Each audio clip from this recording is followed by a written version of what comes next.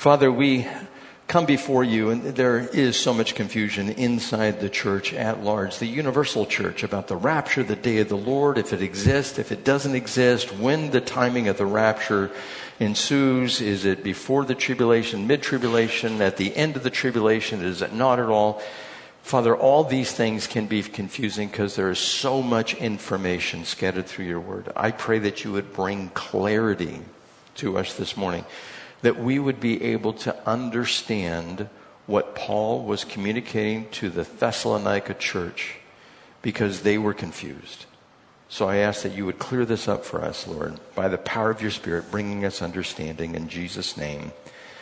Amen. So, 2 Thessalonians chapter 2, verse 1 says, concerning the coming of the Lord Jesus Christ and our being gathered to him, we ask you, brothers, not to be easily unsettled or alarmed by some prophecy report or letter supposed to have come from us saying that the day of the Lord has already come. Don't let anyone deceive you in any way, for that day will not come until the rebellion occurs and the man of lawlessness is revealed, the man doomed to destruction. He will oppose and will exalt himself over everything that is called God or is worshipped, so that he sets himself up in God's temple, proclaiming himself to be God. Don't you remember when I was with you, I used to tell you these things? So verse 1 tells us what we are talking about. It says again, concerning the coming of our Lord Jesus Christ and our being gathered together to him. There's two things he's dealing with that they are confused about. First, it is the coming of the Lord, or the day of the Lord, and it is the rapture of the church. Now, back in 1 Thessalonians chapter 4, verses 13 through 18, he talks about the rapture there. 1 Corinthians chapter 15, verses 50 and 51, he talks about it there. John chapter 14, verse 1 through 3 tells us we're going to heaven. And also in the book of Isaiah chapter 26, 19 and 20, I think it's the area, talks about us being gathered together in the chambers of the Lord. So that is pretty clear. But they wanted to know about the timing. How come this timing does not seem right? Now, this is in the King James Version, it's called the day of Christ, but I think that is improper. It is actually called the day of the Lord. When you use the word Lord, it means the word Kyrios in the Greek is used, not Christos. And so this is called the day of the Lord. Now, the day of the Lord is that 7-year period that talks about the book of Daniel, also the Gospel of Matthew chapter 24, Mark chapter 13. It's that 7-year period of tribulation that is going to come upon the whole world, where 2/3 of the world is going to perish under the judgment of God. That's a future event from this day. But we see the signs coming up that this day is approaching because of what the book of Revelation, the book of Daniel, Ezekiel, Hosea, Joel, Amos, Obadiah, Jonah, Micah, Nahum, Habakkuk, Zephaniah, Haggai, Zechariah, Mark, and Luke. All of those talk about this particular time period. And so we want to understand it too, about the timing. Now, no man knows the day or the hour when the rapture will occur. We don't know that. But once the Antichrist comes onto the scene, we can count from the center of the tribulation how long is left until the tribulation ends. We know that. There's going to be 1,260 days. It's going to be over for that. And if you count prior to the abomination of desolation, that's where the Antichrist shows up, puts himself in the temple in Jerusalem that they want to rebuild. Once that's rebuilt, he's going to declare himself God. And at that point, that is 1,260 days into the middle of that tribulation period, a period of 7 years. Okay, so, and I don't want to make this any more complicated than it is, but the second coming of the Lord Jesus Christ takes place at the end of that 7 years. He's coming back to earth physically, just like he came the first time, was born of a virgin. And then there is the rapture of the church, referred to here as our being gathered to him. Now remember, the doctrine of the rapture of the church is, first, the dead in Christ will rise and meet the Lord in the air. Then we who are remaining here alive until the coming of the Lord will be caught up to meet the Lord in the air together with those who have preceded us in death, that are believers. So anyone who is a believer before the rapture happens, according to what we teach here, goes up to be with the Lord, is taken to heaven for 7 years on earth time, and then we come back and rule and reign with Christ for 1,000 years. This whole study, this whole area is called eschatology. Now in verse 2, it says, "We ask you, brothers, not to become easily unsettled or alarmed by some prophecy, report, or letter supposed to have come from us saying that the day of the Lord has already come." So they are troubled. They're greatly troubled because they are enduring persecution. People are being hauled off. They're being questioned. Some people are being killed. And everyone is thinking, what is going on here? Somebody shows up, and apparently they have a letter that comes from the Apostle Paul. At least they allege it comes from the Apostle Paul. And there is somebody who is giving prophecy, maybe one or two individuals, saying the day of the Lord, we are in it already. We're in the midst of the day of the Lord. And so if we were in the day of the Lord, I think we'd all be troubled, because you know what lies ahead. We know that the Antichrist is going to be given the power to subdue and kill the saints. That means all of us would be dying. That's what the day of the Lord is. And so they're looking at this, and somebody says the day of the Lord is already here, but what hasn't happened yet? The gathering together of the brethren, the rapture of the church. And so they're confused. They're worried. It's like, we missed it. We missed the rapture of the church because the day of the Lord is here. Let me read it to you again. "We ask you, brothers, not to become easily unsettled or alarmed by some prophecy, report, or letter supposed to have come from us, saying that the day of the Lord has already come." Now, this is kind of a rhetorical question, because he's stating here, rhetorically, it hasn't come yet. The day of the Lord hasn't come. So you can calm down. You don't have to worry. The rapture of the church is still a future event. Okay, so he's setting the table here, so to speak. So they know that from Paul in the first letter, the day of the Lord is the time of God's wrath. I'm going to read to you those scriptures. 1 Thessalonians 1:10, "And to wait for his Son from heaven, whom he raised from the dead, Jesus, who rescues us from the coming wrath." So this time of wrath, the 7-year period, we're going to be rescued from it. Now, in the past, a few weeks ago, I gave you historical references like Eusebius and a few others that said we are not going to go through the tribulation period. Also, the Shepherd of Hermes was written right after the first century. It tells us we're not going to go through the tribulation period. And that was taught for at least 4 centuries before Augustine of the Catholic Church came in and said, no, we're going to change that. That's not the way it's going to be. So it is a historical fact that that was taught. 1 Thessalonians chapter 5, verse 9 also says, "For God did not appoint us to suffer wrath, but to receive salvation through our Lord Jesus Christ." So if we belong to Christ, we have passed from judgment into God's mercy, and we are not going to suffer in any way for our faith during the tribulation. Now, it doesn't mean you won't suffer for your faith or even be killed this side of the tribulation. But during the tribulation, it is going to be just an horrendous time on the earth. We know the earth is going to be affected. Nature is going to be affected. The spiritual realm is going to be affected. There's going to be darkness, earthquakes. There's going to be hail. There's going to be plagues. There's going to be wars, rumors of wars, all those things that lead up to that particular time. We know that that's coming. God has told us it's on the horizon. Just how far, we're not sure. The only question they're asking is, if the day of the Lord has come, why haven't we been raptured first? Because that's the promise they were given. Now, what if the rapture was after the beginning of the day of the Lord? Or if the rapture or the being gathered together was to take place after the day of the Lord had begun, they would have been encouraged and excited. So, let me kind of summarize this again. The day of the Lord is a 7-year period. For those who believe that the rapture happens inside of that, you would be encouraged if you knew the start. Because at the start, if you're like a mid-tribulational rapture person, you would say, okay, if the day of the Lord has started, we have to wait to the abomination of desolation. We're going to be raptured at that point. So you would know the day. And Scripture says, nobody knows the day. Or the time of God's wrath, 5.5 years in the pre-wrath people. You would still know the day. And the Lord says, you don't know the day when it's coming. It precedes the 7 years. Now that whole 7 years is a time of God's wrath. Now, there's people who don't believe that, and that's okay. This is not a salvation issue. I just feel that remaining true to the Scriptures, as I'll even get more in depth here, it really does teach that the rapture happens before the tribulation. And that's why the Thessalonians were so upset. Because the day of the Lord, the tribulation was already here.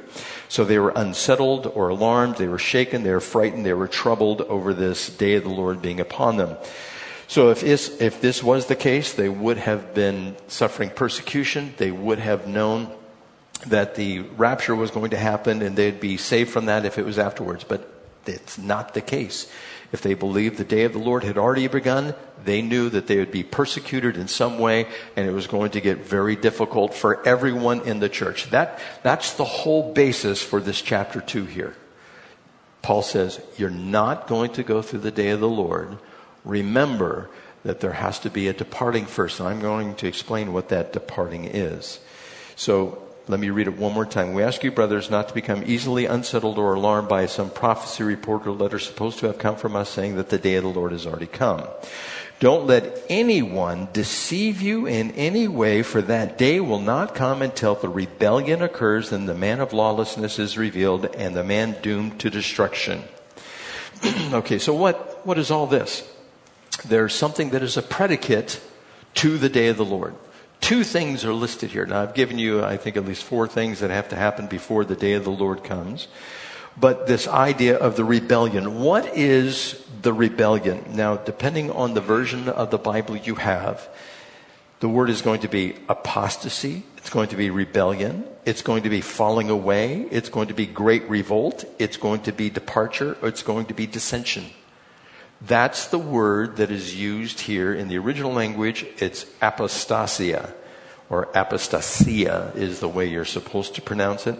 And it's made of 2 different words. The first one is apo, which means to move, and stasis, which means standing or state or to stand. So literally what it means is, I'm here and I apostatize.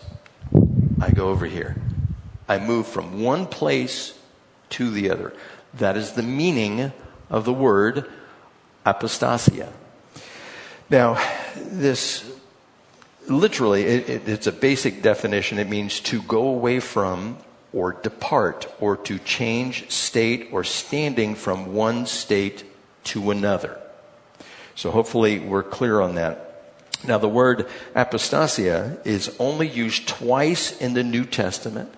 Once it's used here in 2 Thessalonians chapter 2, verse 3, and the other time it's used is in Acts chapter 21, verse 21. I'm going to read that to you. It says, they have been informed that you teach all the Jews who live among the Gentiles to turn away from Moses, telling them not to circumcise their children or live according to our customs. So in other words, turn away and forsake circumcision. You're standing here with this particular doctrine of Moses, and you're moving and standing over here and getting away from it, believing something else. So it's a moving to stand here and then to stand somewhere else.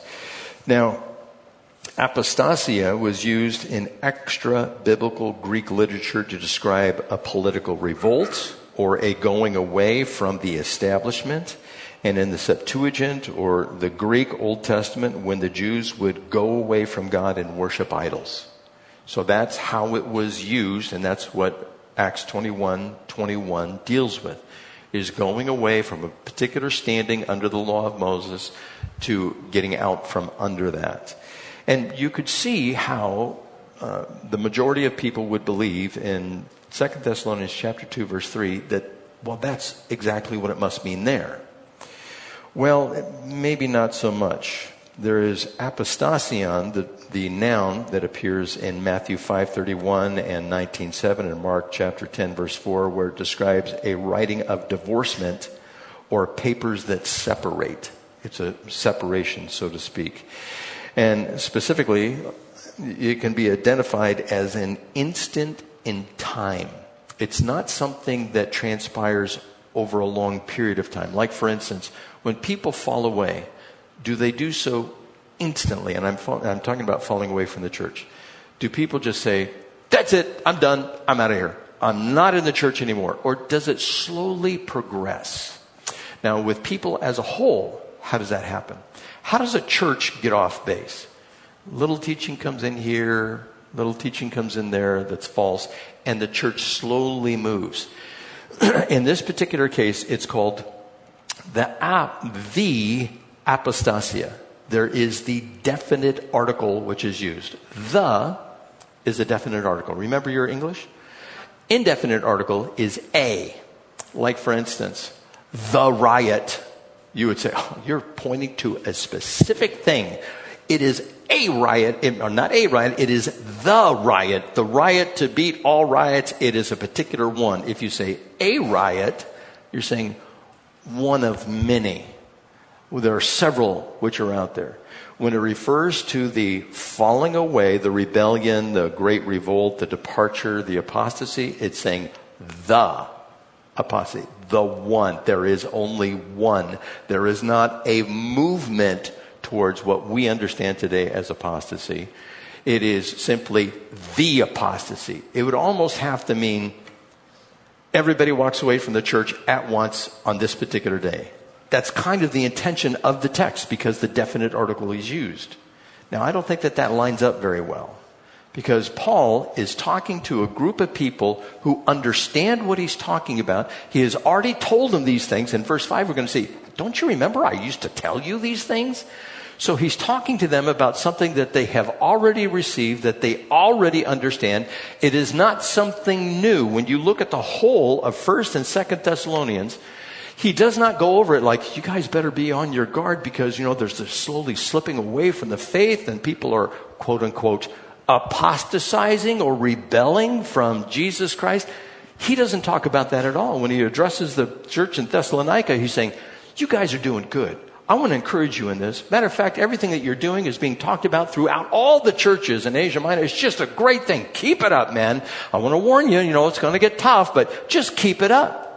He never talks about people really going away from the faith, except what has been translated in this particular word. Now, you can see why there would be some confusion about this. Now, if Paul wanted to say people were falling away from the faith, would he use this word to bring that meaning? I'm going to submit to you that he wouldn't. If you want to turn over to Hebrews chapter 6, if you have your scriptures open, I want to show you where he talks about falling away. And he uses a different word. And in the context, it makes sense that he would use this different word. Now in Hebrews chapter 6, a lot of people turn to this and say, you can lose your salvation. I don't believe that is the case. I don't believe that that's what's being taught here.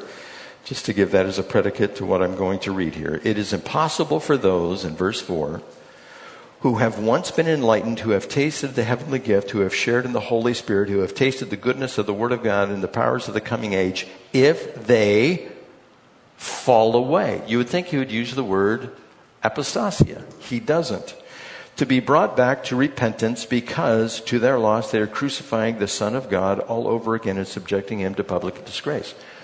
So he's using a word, you would think it'd be, you're standing here one moment and you're saying, no, I'm not going to follow that anymore. I'm going over here. Apostasia would seem to fit there, but he doesn't use that word. The word he uses here is patarapto, if I said it correctly. If you wanted to look it up, it's number 3895 in Strong's Exhaustive Concordance, taken from 3844 and 4098. And it means to fall aside. It means basically to go away from, to not follow what you were previously following anymore. And it's not the word apostasia.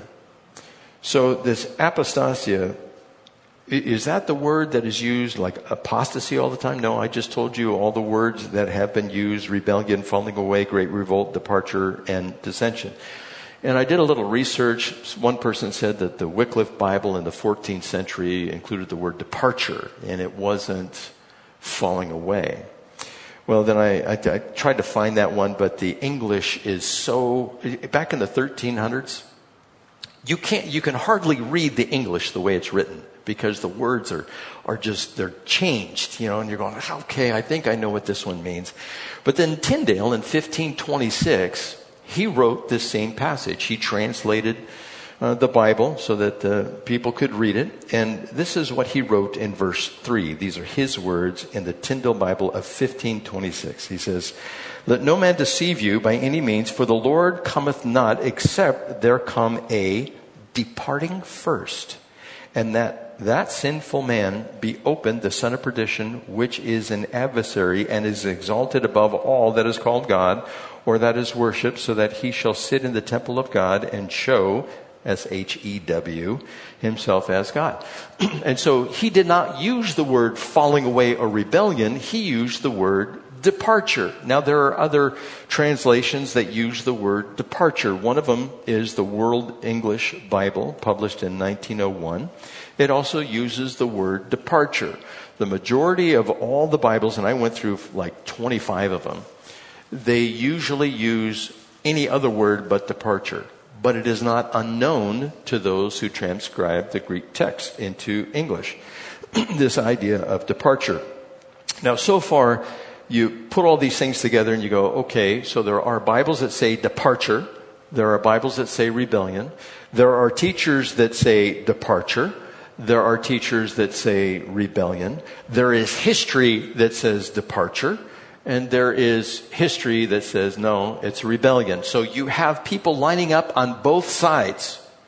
The clear arbiter of this debate is going to be in the text. The text is going to tell us exactly what is going on. Now, we know that reason is not totally something we're to avoid. Come, let us go up to the house of the Lord and reason together. The scripture says that, but we're supposed to use the scripture in order to reason together. So apostasia literally means to depart or to go away from what? That's the question in here. Go away from what?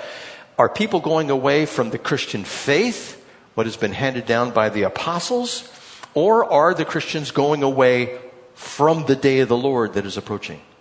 That's the question that you go back and forth on. That's where people butt heads. And if you go to YouTube, it's all over. Some people believe there's no rapture. There's no way you're going through the day of the Lord. You are going through the day of the Lord. You are going to suffer. And I mean, it's just all over the place. And most of the ones that I listened to, or the ones that I read, they often would just use reason in anecdotes. They wouldn't go to the scripture. Some did. But I think that they took some liberty when they tried to translate, so to speak, what they were trying to say the scripture said. So, this word, apostasia, Greek word, 2 Thessalonians chapter 2, verse 3. I told you it also has the definite article, the rebellion or the departure. And to summarize everything that I've just previously said, to kind of bring this back around, I want to make sure I don't lose you on this stuff. Paul is teaching about the day of the Lord. That's number one. He is also talking about the rapture, the gathering together. That's number two. That is in verse 1 and 2 there. And he is responding to reports that the day of the Lord has already come. And he's letting them know it hasn't come. And you have to ask yourself the question, how do they know it hasn't come yet? Paul is only reviewing what he has previously taught on these matters and not delivering them something new or something he had not taught on. The revelation of falling away would be something new that he had not discussed with them in 1 Thessalonians, his first letter. He'd never talked in 1 Thessalonians about anything about people going away from the faith. He did talk about the rapture of the church, and he did talk about the day of the Lord. In Hebrews 6:6, if Paul wanted to communicate that people were leaving the faith, he would have used that other Greek word of falling away. He wouldn't have used the particular one, apostasia. And there is a definite article used in front of the word apostasia, the falling away. It is a particular event. The day of the Lord in this context is not referring to a specific 24-hour day. It is referring to a day or an age, the 7-year period, the whole 7-year period that is there. And then if the day of the Lord had already started, they would have been encouraged if the teaching of the rapture comes after the day of the Lord begun. They were not encouraged.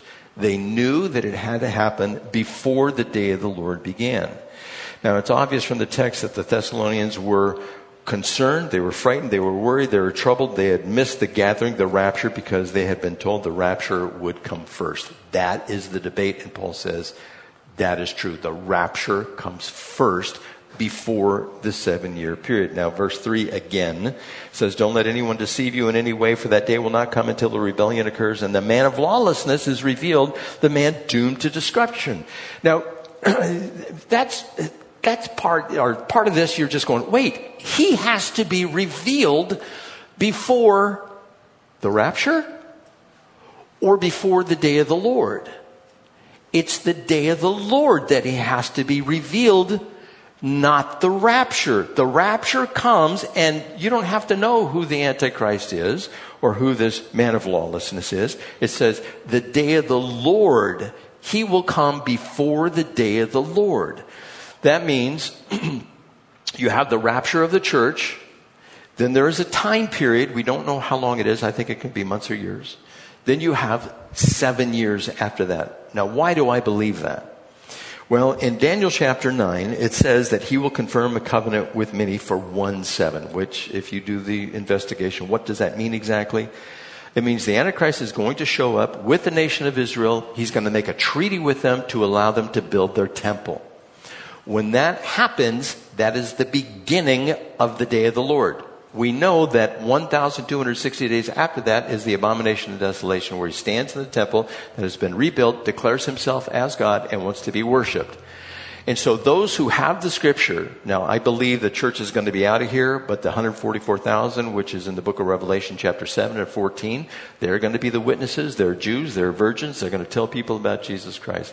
You also have the 2 witnesses, the prophets, who are going to be killed.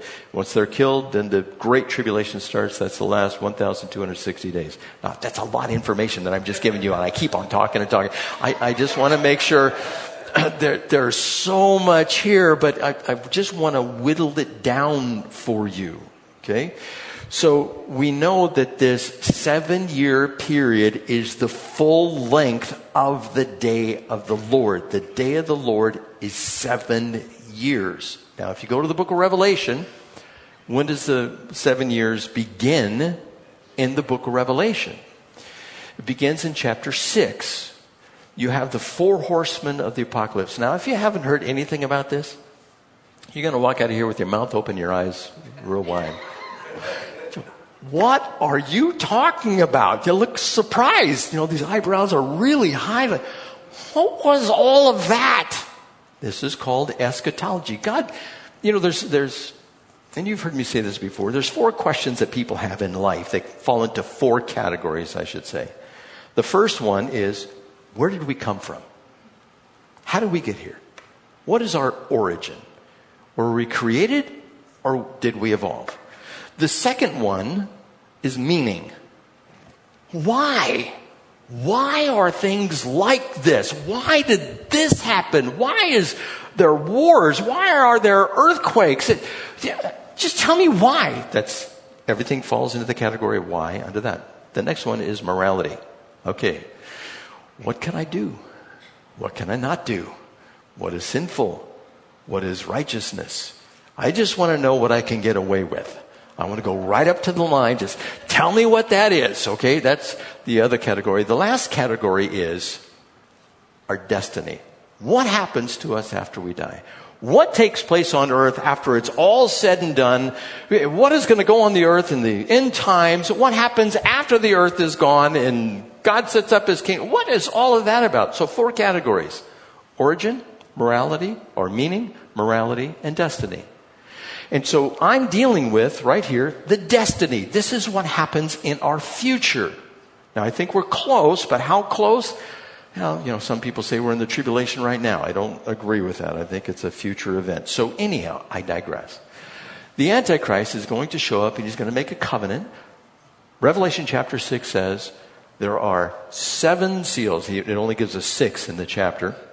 The 7th comes later. But the 6th, the first one is the rider on a white horse. That guy is bent on conquest. He has a bow. That is the Antichrist.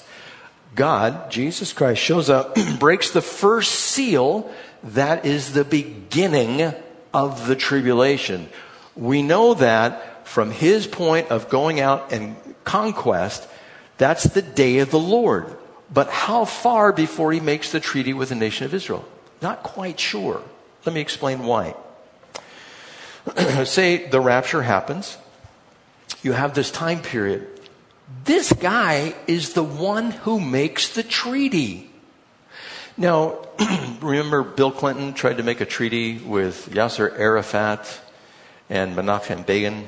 You guys remember that? It's like a long time ago. I was only 3, but I remember it. But when that was taking place, that would have been a fantastic thing. And they've tried to get the Arabs or the Palestinians to agree with the Jews for decades, ever since May 14th, 1948. And they're trying to do this, and they just can't get it done. The Antichrist is going to come along and say, I'm going to get it done. But he has to already be a world ruler to do that. So that means he's here for a period of time, but the church is not, because we have to be gone. He's going to be revealed before the day of the Lord, not before the rapture. So there's a period of time, I think it's months or years, he rises to power, and this is in Daniel, book of Daniel, chapter 8 and 7, I believe, is where it's located. This guy comes to power.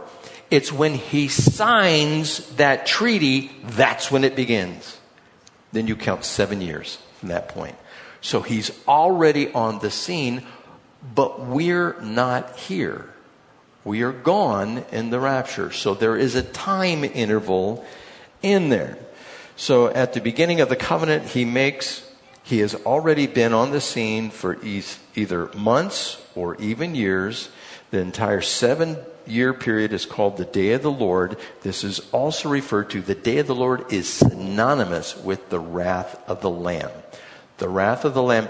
If you take the first 4 horsemen of the apocalypse, the rider on the white horse, he is bent on conquest. The rider on the red horse, he is going to take peace from the earth. He is a rider of war. Then you have the black horse, which is coming, and he's the rider of famine. And then you have the 4th horse, or the pale horse. He is the rider of death. Those first 4 seals, millions of people are going to die.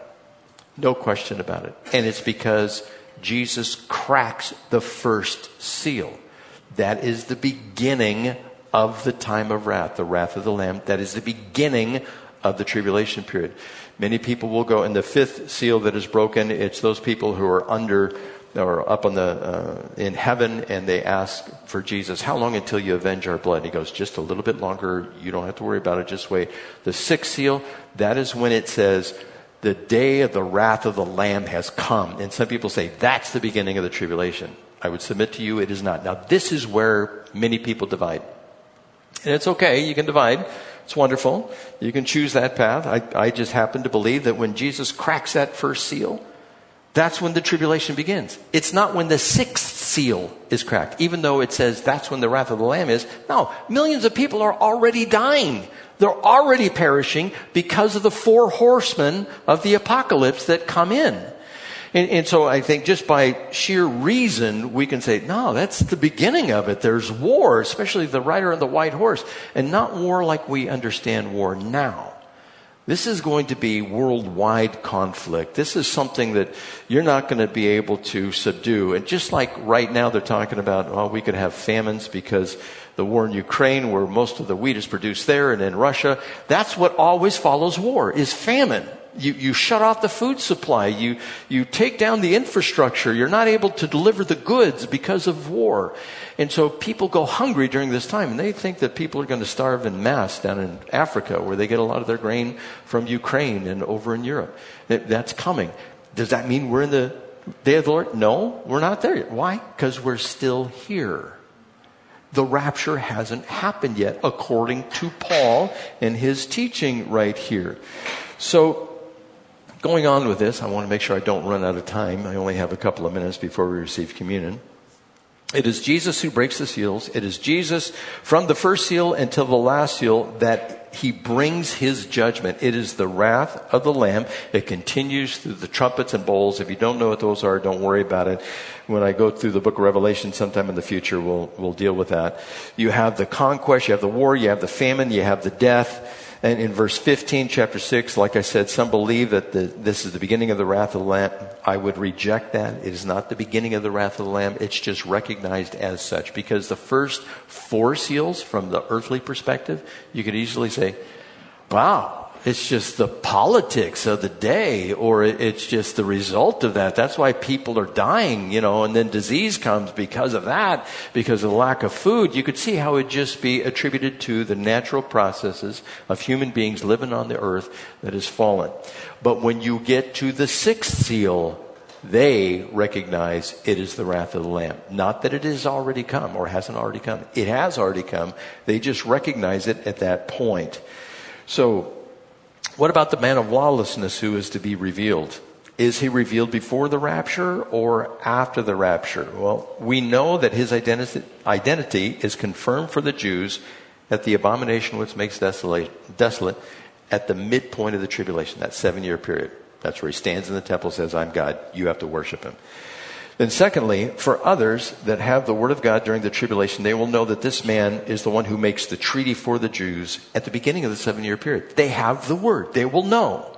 And those are going to be the people that say, I never accepted Jesus Christ, and now all these people are gone in the rapture. I better go to the Bible, see what it has to say. They're going to look up things on YouTube if they're not sequestered or thrown out, or, you're not able to watch them anymore, which could definitely be a problem. But they'll be able to get to the Bible and say, that guy, the one who signed the treaty, he's the one. They're going to recognize it. 144,000 are going to say, he's the one. And he is going to be mad at Israel and kill 2/3 of them because of that. We know 1/3 is saved. They probably go down to the area of Petra.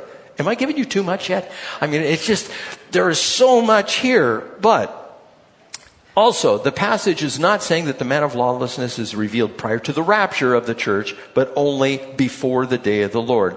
And there are 2 things holding back the advent of the Antichrist. There is the what and the who. Let me read it to you. And now you know, here's the pronoun, what is holding him back, so that he may be revealed at the proper time, for the secret power of lawlessness is already at work, but the one who now holds it back will continue to do so until he, the next pronoun, is taken out of the way. So you have a what that is holding back the lawlessness, and you have a he that is holding back the lawlessness. Do you know anybody on this earth who is capable of holding back the Antichrist? Now, I know of no one. Putin, could he do it? No. Who's another world leader which is out there? Barack Obama? No. Biden? No. I think they probably know who he is. Well, maybe not. But anyhow, there's no one that we know that can hold back this Antichrist. But there is a what. It's neuter in its language. It's not either masculine or feminine. It's neutered. It is a thing. This thing is holding back lawlessness. What is that thing? The United States government? World Economic Forum? The National Institute of Health? The CDC? The FBI? The CIA? The Mossad? Who's holding back the evil? I'll tell you next week, because we have to receive communion. So we're going to go through this. I just want to make sure you guys understand what the text is saying there. We're going to go through the what, and we're going to go through the he of what these 2 things are, because until those 2 things are removed, the Antichrist cannot come to fruition. He cannot come on the scene. So what we're going to do at this point is Kim is going to come forward, and we're going to recognize the death, burial, and resurrection of Jesus Christ by the receiving of the communion, the cup, and the bread that is here. And I will speak a little bit more about this. But it is a time where we get to celebrate the fact that Jesus has redeemed us and what he went through to redeem us. He went to the cross. He gave his body for us. He also provided his blood as the atoning sacrifice to have our sins wiped off the mat, so to speak, just cleansed to be as white as snow. And we want to remember that sacrifice that he went to the cross for 2,000 years ago. And it's what entitles us to have fellowship with him now. So if we could lower the lights in the middle, and I think you guys know the routine once the music starts playing.